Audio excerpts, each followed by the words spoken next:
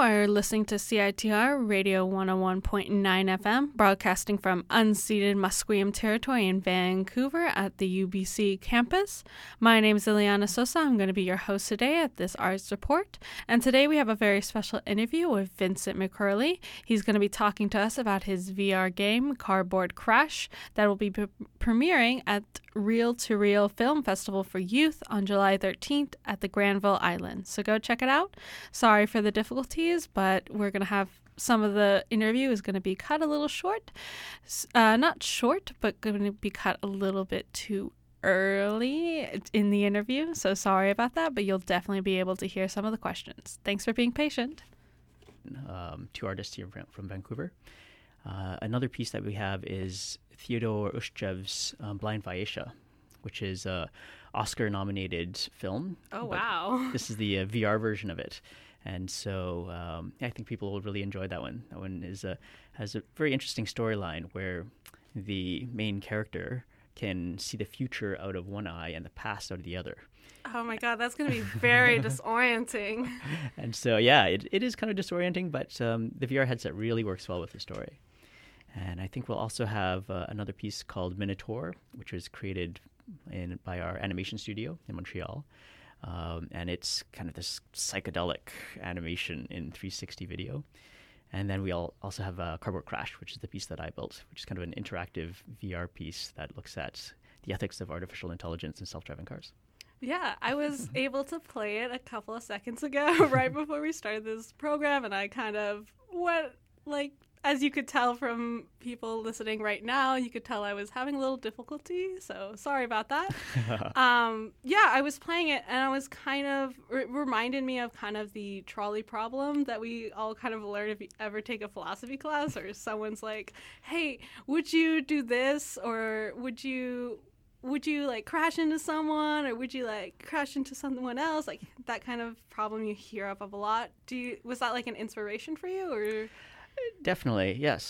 So you're basically in a self-driving car, and then at one point it asks you to make this very difficult ethical decision as to what to do. But I guess the twist on this one is that it asks you what you would do, and then it asks you again after it provides you all this information about the situation, similar to what an artificial intelligence system in a self-driving car would be able to access. So as these AI self-driving cars get better and better at analyzing the situations and connect out to the network and sensors, they'll be able to make decisions with more data than a human would driving. So, for example, they'd be able to tell what the repercussions would be if you were to crash into the truck and if it exploded and spilled chemicals all over the place. Or it would be able to analyze the net worth of all the people or the insurance policies of all the people that would potentially be involved, or their income, or their age. And so all these different factors might play into the decision that an AI would choose if it was given the same situation that a human would. And so part of the project is trying to determine whether or not people would make different decisions than an AI would. So in the experience, we give the audience kind of the no data version, what do I do? I'm panicking. I got to make a decision. Okay, I'll go off the cliff. And then we present all this extra data, put you in the shoes of the AI, and now you have to make a decision knowing everything that an AI would potentially know. And it becomes a bit of an ethical challenge, right? It's the trolley problem. When you have more information, it makes the decision much harder. So at some point, these artificial intelligences will have to make a decision. And those decisions are based off of basically humans and how they program these AIs. So the ethical choices that AI will make will kind of be bound by input from people. And so right now, there's no real kind of social framing for that. And it's being done by the companies that are designing the AI. So the Teslas, the Googles. And do we really want corporations kind of guiding those ethical frameworks for the AI? Yeah, I remember seeing at the very end, you have to make a choice which people do you want kind of making the moral choices, which is lawyers, the 3 robotic laws. Oh yeah, Isaac Asimov's laws of robotics. laws of robotics. I just know them as the 3 robot laws because I've seen too many sci-fi movies. Totally. You got the insurance companies, and then we got like the driver themselves. Right. The owner of the car. Yeah, and I thought it was very interesting because I chose the 3 robotics because I was like, I don't want a lawyer doing it. I don't want insurance companies doing it, and I'm pretty sure I don't want the responsibility of choosing to be on myself, so I chose that. And it was I think it kind of a little bit surprising to see it so big. I guess I was expecting like maybe a little more to other sides, especially to like the lawyer side or even like to the drivers themselves. Right. So did you expect that kind of result to happen, or were you expecting something else? When I built it, I really wasn't sure what to expect, what people would choose as to who should design the ethical algorithms, right? Should it be the owner? Should we always prioritize the driver of the car at the expense of people outside the car? Or should we always abide by the law? Like, even if it means potentially killing someone, like, do you never cross over the line? If there's like something in your lane, are you allowed to cross the line? Or I think one of them was the insurance company. Should the insurance company's policies on the value of these different lives be the driving decision? And then there was the Isaac Asimov. And I wasn't expecting Asimov, but Asimov's 3 laws of robotics, I think, it's the easiest choice in that it's less decisive and maybe more ideal, because basically it says that do no harm to humans is the first law, and that in theory makes good sense. But when you actually try to apply it in real life, it's like, what does that mean? If there's a pedestrian that walks out in front of your car, and the car has to slam its brakes and potentially give you whiplash as the driver, you're not harming the pedestrian, but you're harming the driver. So there will be situations where the robot can't do anything but harm somebody, right? So there's situations where that law just won't work. But it sounds good in theory. Yeah, it definitely does, and it's like a little bit better to be like the car did it and not a person did it. Right. I saw that. I was kind of very interested in why you chose the kind of car insurance people.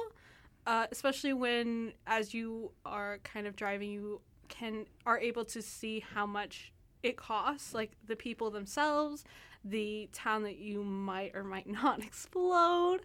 And I was interested in why you went to that front, I guess, of reducing the people to the money. Is that right? Yeah. So in the experience, when an AI, I'll start again. Don't worry about it. So when computer programmers who are designing the algorithms, when they approach things, they typically approach it from a very kind of data-centric approach. So what data do they have to work with in order to make these decisions? Because it's very hard to program a computer with like emotions or these kind of soft skills that people have. So computer programmers would go with the data, and then if you're looking at data and numbers, like how do you put a number on who to kill and not to kill?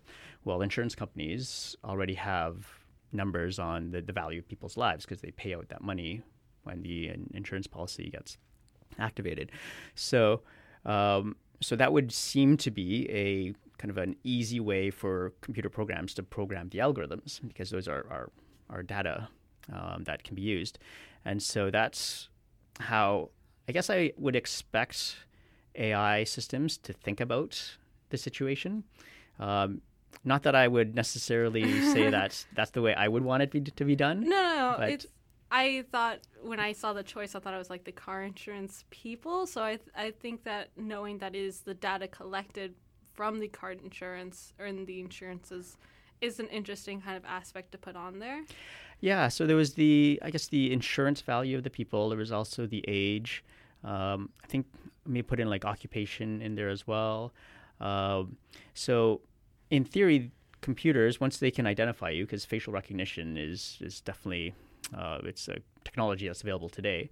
Once they can identify you, then they can look at your social media profile, and they can find out what kind of person, what kind of things you do, what kind of activities you're in, for better or for worse.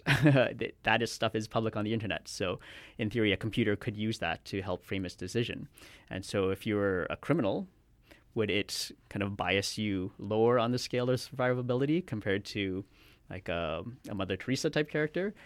How does it factor in all these other elements that are available? And should it use this data, or should it be ignorant to this data?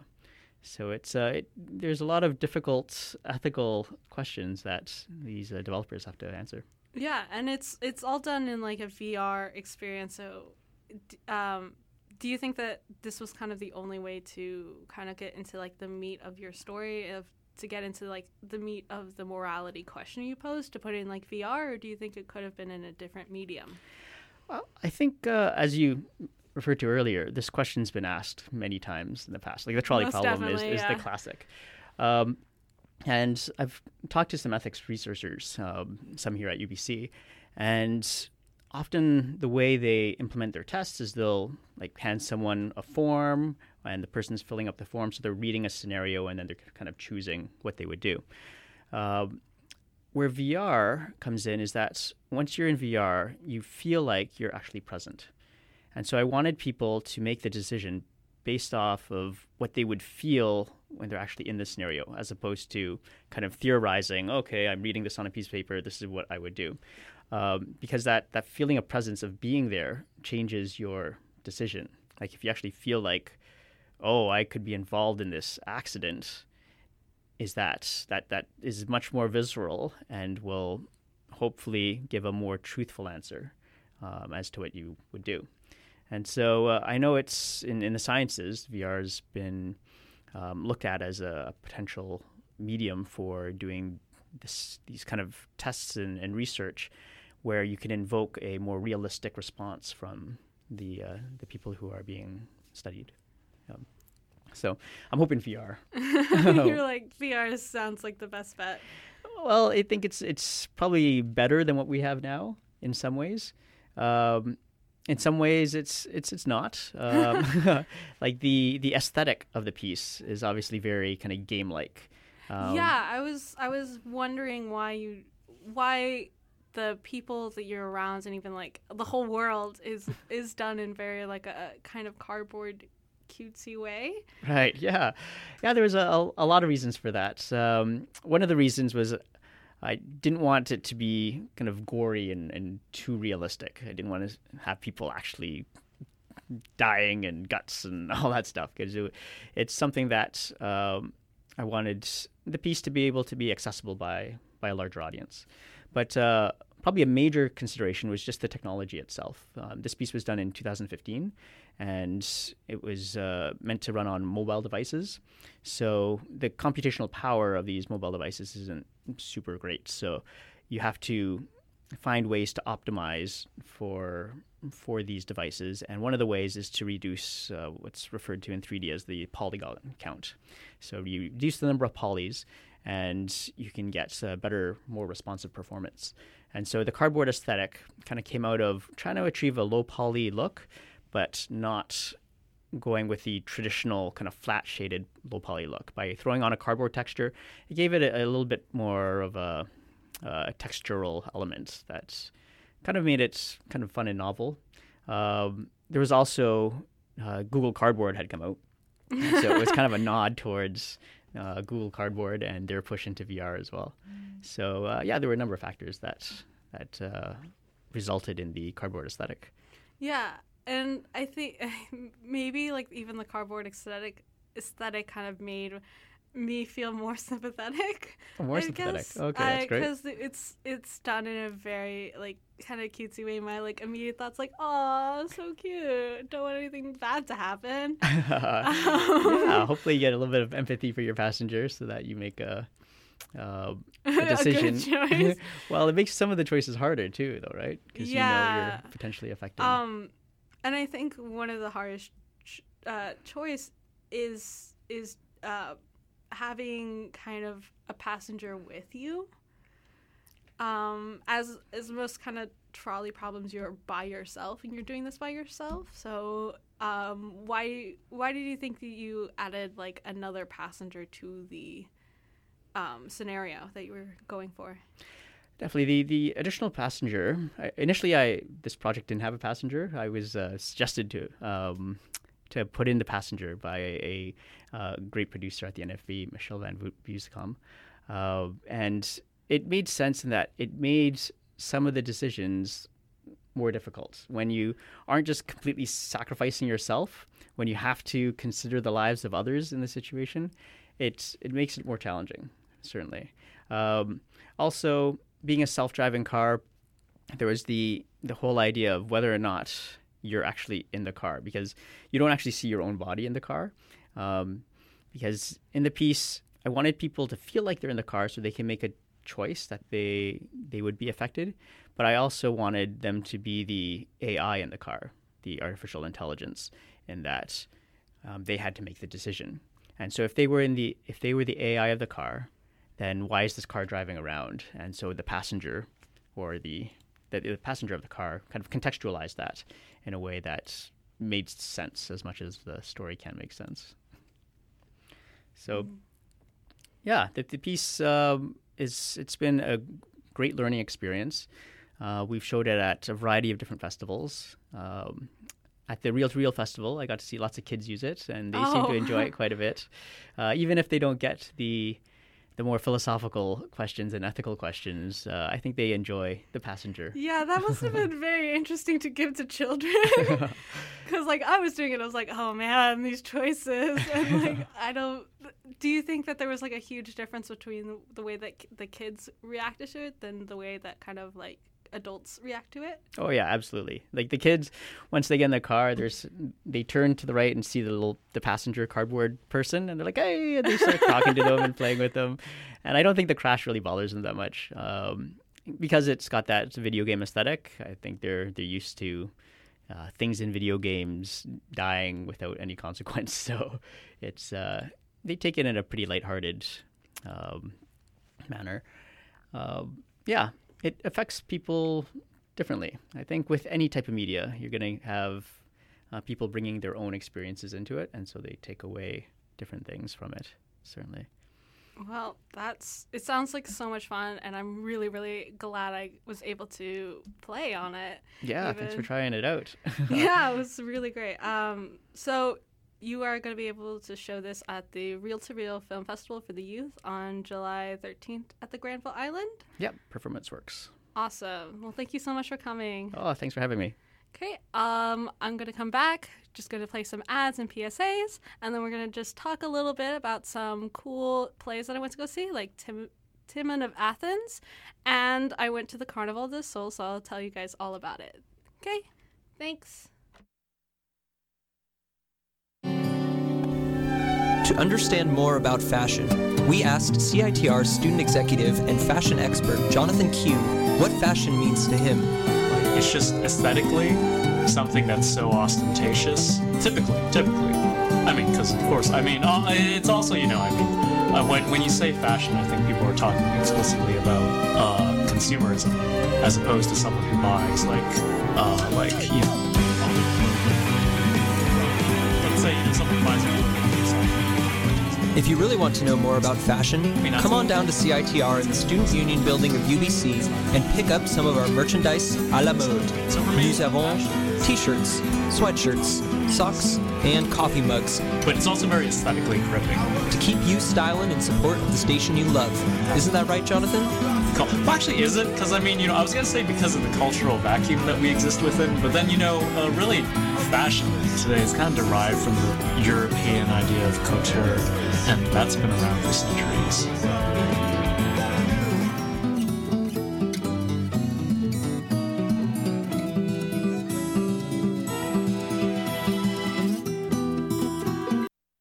Help!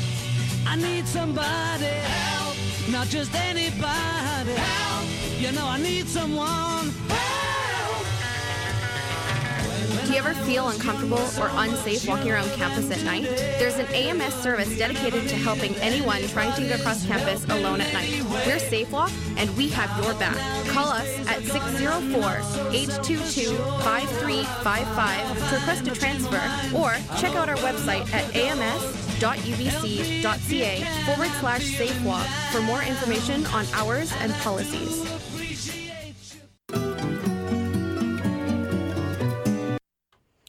Hello, this is Ileana once again. Nice to see you guys. So, sorry about all the things that are happening. This is my first time, so please, sorry again. So I kind of really want to talk about Carnaval del Sol, mostly because I kept saying Festival del Sol when we were talking about it last time, but they're actually called Carnaval del Sol. So sorry.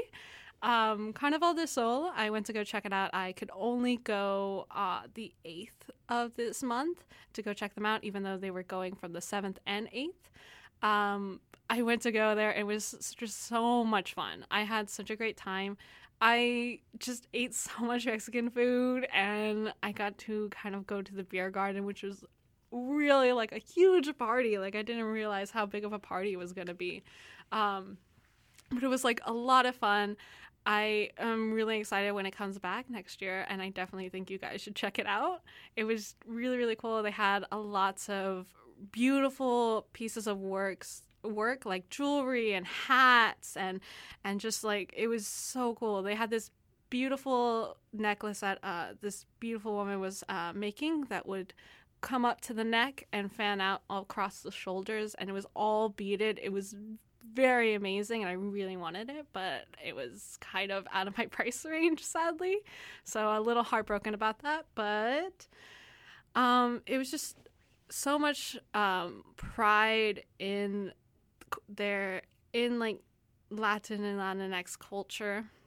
It was just really amazing to see that, and being able to see kind of the community there was amazing as well. You would just see so many people just talking in Spanish to one another and just having such a great old time there. I just was so excited to even just be a part of it that I just bought like a lot of food to just sit with people that I didn't know, try to talk to them, and just like learn about some stuff that was happening in their life and things that they liked at the festival. And it was just a really amazing experience.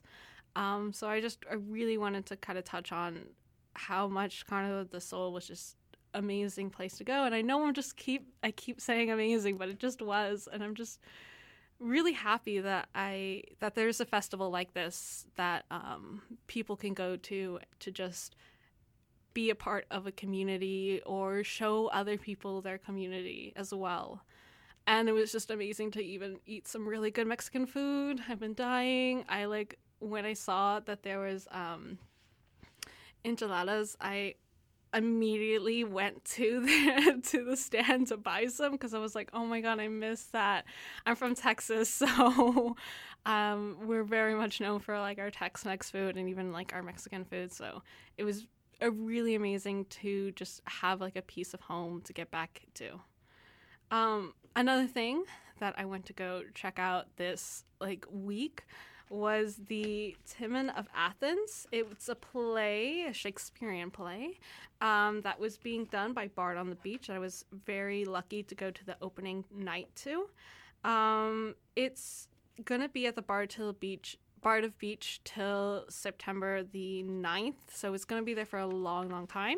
I would definitely recommend checking out. It's the ending, I don't want to spoil it, but it's the best ever, and just such an amazing and very, I think, ambitious way of using the stage to kind of show the character's emotional state. So if you don't know Timon of Athens, a Shakespearean play, about this, they kind of rendered it a little bit to be more modern, but it's about this woman named Timon. I'm pretty sure I'm saying that right. But she she's very rich, and she goes to her friends and like gives them a bunch of gifts, and she very much loves them and really wants to be there for them, both financially and like even emotionally at times, I think. But she has a friend, which I don't know how I felt. She basically tells Timon that she needs to be wary of the other people around her life, her so-called friends, as they don't seem to really care about her and more about what her money will give to them, like what she'll give to them, for them, and what she will lend out, like how much. And obviously she will hand out as much as she can to these people.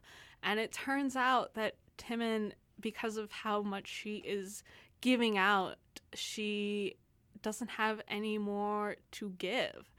And she goes through this kind of phase where she's like, I don't know, like, it's fine. My friends will help me out. It's totally fine. Like, this is great.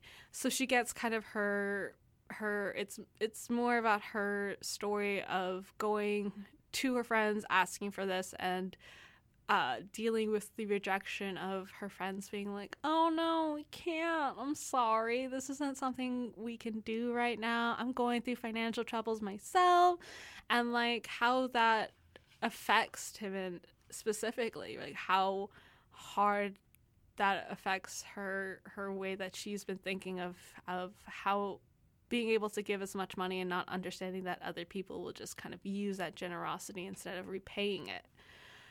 So it's I was a little worried at the first start of the play, as at the first start of the play, I think we're at a dinner party that Timon is putting on. You got so many voices just talking to one another in different places. The whole stage itself is very kind of open for the audience, so you're able to kind of listen in on like one conversation, but like on the other side they couldn't hear that conversation at all. So I was kind of worried that this was going to be like the set of the play, but that's not what it turned out. I was very, very thankful that it didn't turn out to be kind of like we can only hear on one side, because like at the very start I was like leaning over trying to hear everyone. I was like, do I need to run across? I want to know what's happening. I want to know these like dialogues that are being exchanged right here. But it turns out that it was just that kind of atmosphere scene where you're just kind of stuck in this party that you're not really a part of, but kind of, because the actors themselves very much interact with the audience, like giving them waves, giving them kisses, handshakes. It was very, very interesting. It very much made me feel like I was in the end of like a juicy dinner party scene. So that's why I was super, super like worried that I wasn't going to be able to hear all the juicy parts. But it thankfully didn't turn out that way. And it slowly at the very start of the dinner party, it started to go on to more of the play itself. So I think all the actors did really, really well. I think, oh man, I don't know which wealthy friend this was. I think, oh man, I don't know. I don't think it's Lucius. Crap. I don't know who it was, but she was really amazing. You'll probably tell exactly who I'm talking about if you go see the show. I don't remember what character she plays, as she is one of the very wealthy friends, but her facial expressions are amazing. She's the one that asks for it's Flavius. I think it's Flavius, and that actor that plays Flavius is Moa O'Connell. I think, I hope I'm saying that right. I'm so bad at the names. But she was really, really great. She was so much facial expressions. Like, it was ridiculous. And it was kind of like those very, like, over-dramatized kind of celebrity impressions. I don't know. It was just, she was really very, like, a standout performance to me because of how much she was able to like animate her face in such a kind of dramatic comedy way. So I was definitely really, really like her, but I have to give definite shout outs to our main actress, Colin Wheeler, who plays Timon. Oh God, I'm never gonna get that right. She, at the last kind of scene that she does, that's like really just all the thing mounting together, all the anger she feels and everything, is one of the best scenes, and honestly was just so amazing to see that perform so well. It was everything you could want, because you had such a great setting and you had such a great actress playing this part. It was just amazing. I'm sorry I keep saying amazing, but it just really was. Yeah, it was a really, really good play. I would definitely recommend checking it out if you're just even like a huge fan of Shakespeare. As I know, at least for me, I don't know how I feel about Shakespeare. I kind of like him, kind of don't at times. But this, I've never really seen this play, so it was a very new experience to me, and I think they really nailed it out of the park with this one, especially the way that they handled kind of making it more modern, the way that they inserted kind of iPads and phones and messaging and Twitter and social media. It was just really, really well done, especially for the play itself and the kind of themes it deals with. Yeah, I don't think I've ever seen kind of a play that was able, especially like a Shakespearean play, that was able to use kind of the social media as well as this one, and I think it really worked well with putting it into a present time. Yeah, I thought it was really, really good. I told you guys that I kind of had not with the actress herself, but I think the character itself. So Timon has like a friend who's actually like a really good friend. She's not like a mean friend at all. She's actually like the best one. She's super awesome. Maybe it was oh crap. No. Sorry. About the person I was talking about who was really, really good at facial expressions. I think it was actually Ventidius. I'm so sorry. Flavius. Ventidius, who was Quelma Sparrow, actually, was the one. I'm pretty sure. Oh my God, I hope. If I mess it up, that'd be super embarrassing, and I'm already off to a rough start. But her friend, her like only real friend, I think is crap. Her only like true friend is Apentus. Apentus. I'm never gonna get that right. I'm sorry, guys. I'm just really bad at names.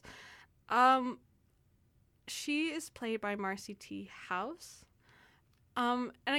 She was actually really, really good, really funny. I really liked her performance. I wish she played a bigger role. Especially I wanted to kind of see her being asked for money as well. She's one of the ones that doesn't get asked. I'm pretty sure she doesn't get asked for money. But I didn't know how I felt with a person of color being kind of put into the role of like the black friend.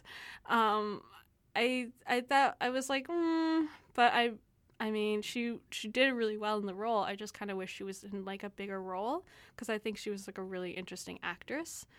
And also the whole stereotype of like, oh, the wealthy rich friend and their person of color friend, their best friend who doesn't get like a lot of screen time, that sort of thing. That's just a personal thing. That's kind of it. But the rest of the play was really, really good. I just wanted to see more of the kind of relationship that Timon and Apamentus have with one another. But I mean, it's a Shakespearean play, so we can't really change. I mean, I guess we could change some stuff about the script. But I think that was a really just a nitpicky thing that I had. That was it. I mean, everything else is really, really good. I very much love the costume designs. You could kind of see the personality of each of the people.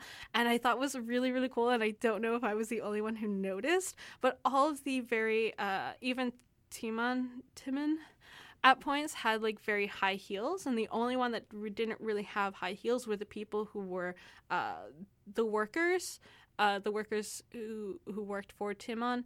And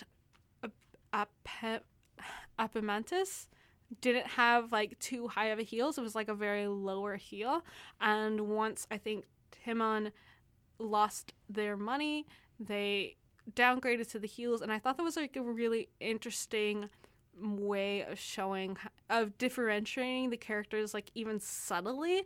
So I definitely had to give a shout out to that because I thought it was really, really cool. And I don't know if I was the only one that noticed that, but if you do watch it, look it out. And if I am wrong that Timon doesn't wear that high heels, or someone else wears like lower heels that isn't like Apamantis or any of the workers that work for Timon, let me know, because I'm pretty sure they were the only ones that had like lower heels than everyone else. Everyone was like in super big heels.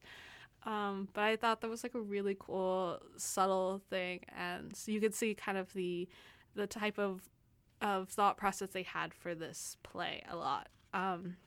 Yeah, it was really, really good. I would definitely check it out. So it's playing at the Bard on the Beach. It's one of their plays that they're doing. It's going from June 26th to September the 9th, or just to September the 9th.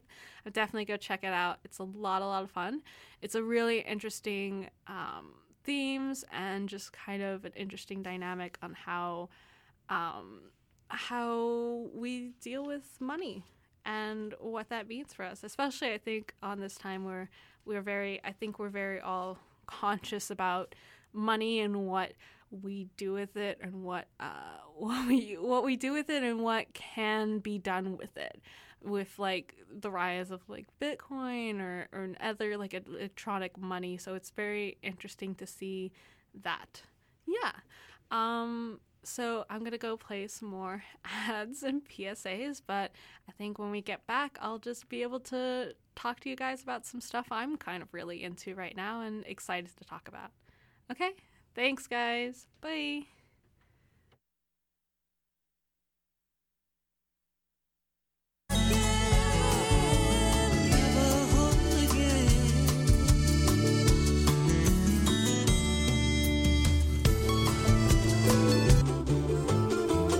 The 41st Vancouver Folk Music Festival comes to Jericho Beach Park July 13th to 15th. Experience the music of your world with artists from across North America and around the globe coming to make this the best weekend of your summer. Artists this year include the great Ry Cooter featuring the Hamiltones, the glorious Nico Case, the exciting Son Jarocho of Mexico's Son de Madeira, Rodney Crowell, Juno winners The Dead South, bluesman Guy Davis, Mozambique's Wazimbo, and Banda Cacana, Alex Cuba, and many more. Come to the beach to hear a world of music and magic at the Vancouver Folk Music Festival. Info and tickets at thefestival.bc.ca.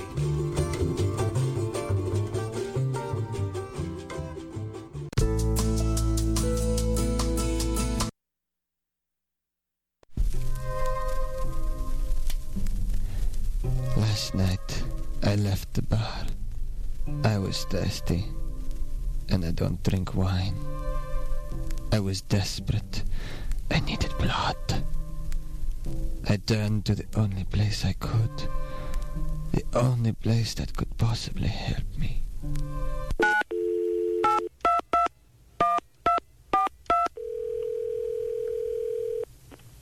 Hello, Canadian Blood Services. Hello. I need some blood. A. Positive or negative, it doesn't matter. I'm sorry, we're all out of A positive and negative. Would you like some O instead? No. No, that won't do. Thank you. Good night. Save me. Save yourself. Give blood. Voluntarily. This message was brought to you courtesy of the Canadian Blood Services and CITR Radio 101.9 FM. Hi, so you are listening to the CITR Radio 101.9 FM, broadcasting from unceded Musqueam territory in Vancouver. This is the Art Support, just in case you didn't remember. I'm Ileana Sosa. I'm hosting today. So now I don't have a lot of things to talk about, sadly. I do have one thing, though. That play that I talked about on here a few days ago, or a few seasons ago. Once is extending its run until August the 5th. So if you are still really, really interested in music and seeing just like an amazing cast, like seriously, they're so good. They're such good singers. I love them even more than the actual Broadway cast.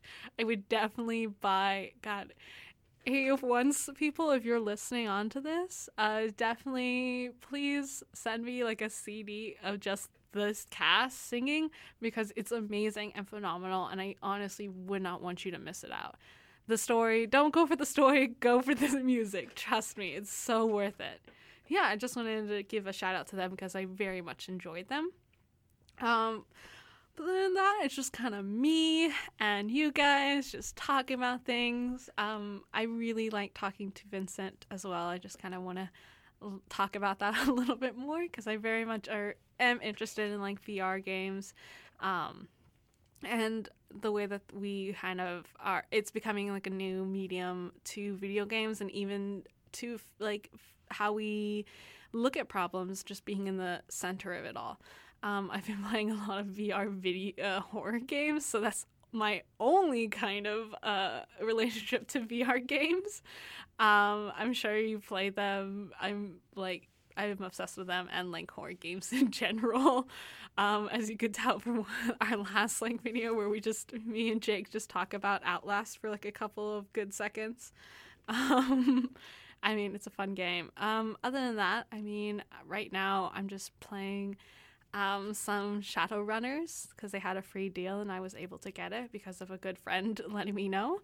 And that's what I've been doing most of my days, just playing Shadowrunner, where I'm a really huge fan of film noir kind of vibes, or just noir type of things. So in the game Shadowrunners, you play as any type of magical race, like human, troll, dwarf, troll, or orc.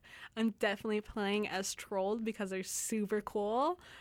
Trolls are cool, guys, trust me. And you are kind of investigating the murder of this really good friend of yours who is really, really cool and sadly has passed away. So you had to figure out who murdered him and why, and trying to like understand the city that you're in. And so it's just a lot of fun. Sadly, the text, it's a very old game, so the text is really, really small. I just had one of my roommates, I was playing it, and I was like, one of my roommates was coming over and she was like, how can you read that? And I'm like, my eyes are like almost glued onto the screen. I'm trying to read those like small texts so bad. So that's basically how I've been spending my time, just staring at a screen till my eyes are like, you need to stop. So that's kind of what I've been doing. There's also some, as I was playing like kind of the Vampire Give Blood PSA, there's also a game I've been playing called Vampire. It's really fun. I'm sure you've seen like a lot of people playing it. It's it's kind of a newish game. I don't know if I would classify it as really new now. It's it came out this year, but it's a really fun game as well. I'm sorry, I'm just talking about video games. I just usually I have someone to bounce off ideas on, but it's just me and you, so you're just gonna have to listen to my rant about video games. Sorry about that. Also, sorry I keep saying sorry. It's just something I do. Very Canadian, even though I'm super American. But it's a really fun game, Vampire. Other than that, just trying to kind of get through life. Also watching a bunch of Queer Eye. You know how it how you just kind of sit down and just watch whatever is on, or just go on Netflix and just press play and just watch all the seasons go by. Yeah, Vampire is really fun. I guess I really didn't talk about it that much. I said I was going to talk about it, but then I didn't. So Vampire is about you play as Jonathan Reed, I think. I forgot his name. I'm really bad at names. But he is turned into a vampire, and he's like a doctor that specializes in blood. And so you are trying to figure out who sired you, who made you into a vampire, and who is or what is happening to all of these citizens around you, because there's a plague going on. They're not even vampires, just plagues too. So like it's double the fun. And you're just trying to understand those kind of things, and just kind of like, I think morality is being played up more and more in video games and in interesting ways. You are able to choose whether you'll be a good vampire or a bad vampire. I, of course, always choose the good vampire because I feel terrible when I'm not good. I think I just feel terrible because I'm like, oh no, I want to be the good guy. I want people to be like, I'm the hero.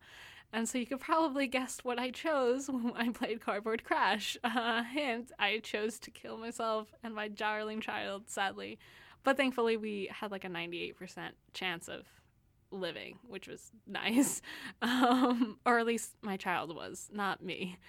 Which I was fine with. I mean, whatever. So yeah, I've been playing that for a while now. I'm very, very bad at video games. I very much enjoy them, but I'm very, very bad. I keep running into things, and I'm really bad at combat. I get killed so much. So sadly, I do play on easy mode on a lot of games, so I know I don't play on normal or hard, and I'm sorry if that makes me kind of like not that big of a gamer fan or something. I don't know. That's just something some people say. Other than that, like, video games are coming out to be very interesting, and I'm really excited for people to try the VR game that Vincent has made. I think it'll be a lot of fun. I think that I would have maybe liked to know what other people had chose as well, and also kind of see if they might have accidentally pressed a different button like I did, or if that's what their choice was, because I think I accidentally pressed before I got like the information of everything. I think I accidentally pressed the exploding button where I like crashed into the truck instead, which was not my first choice at all. I think I was just having a little trouble with the controls, and I really hope it doesn't say, oh yeah, she said that she was gonna run off the cliff, but actually she ran into like the giant huge truck that like explodes everything and everyone dies, and that would be like very sad. I'd be like, no, that's not what my legacy should go out as. So other than that, I really kind of are interested in more Barn on the Beach. I'm sorry this is so random, but I'm just like looking at stuff around me and talking about it. I'm really interested in the Barn on the Beach that has You Like It.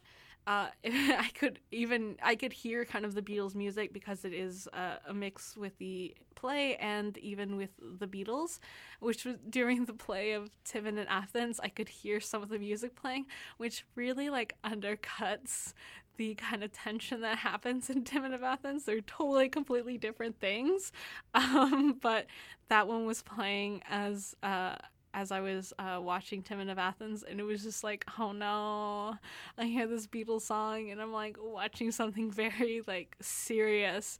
Probably not the best combination at all.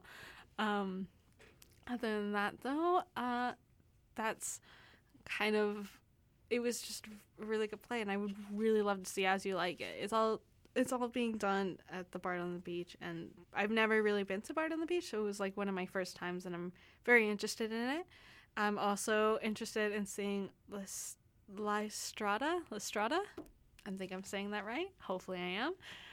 As well as I'm a huge fan of those kind of interesting activism plays is something that has to deal with kind of our modern times and the way that that plays are being adapted, or even how the themes and comedic effect of them is being handled now. I think that's a very interesting dynamic that goes on in how people kind of reintroduce modernized plays into different social scenes that aren't happening now. Since, yeah, I mean, I know I haven't talked about like Macbeth, and I don't understand the scariness of it, but apparently that's a bad thing to say on a stage. I'm glad I didn't say that when I was talking to someone.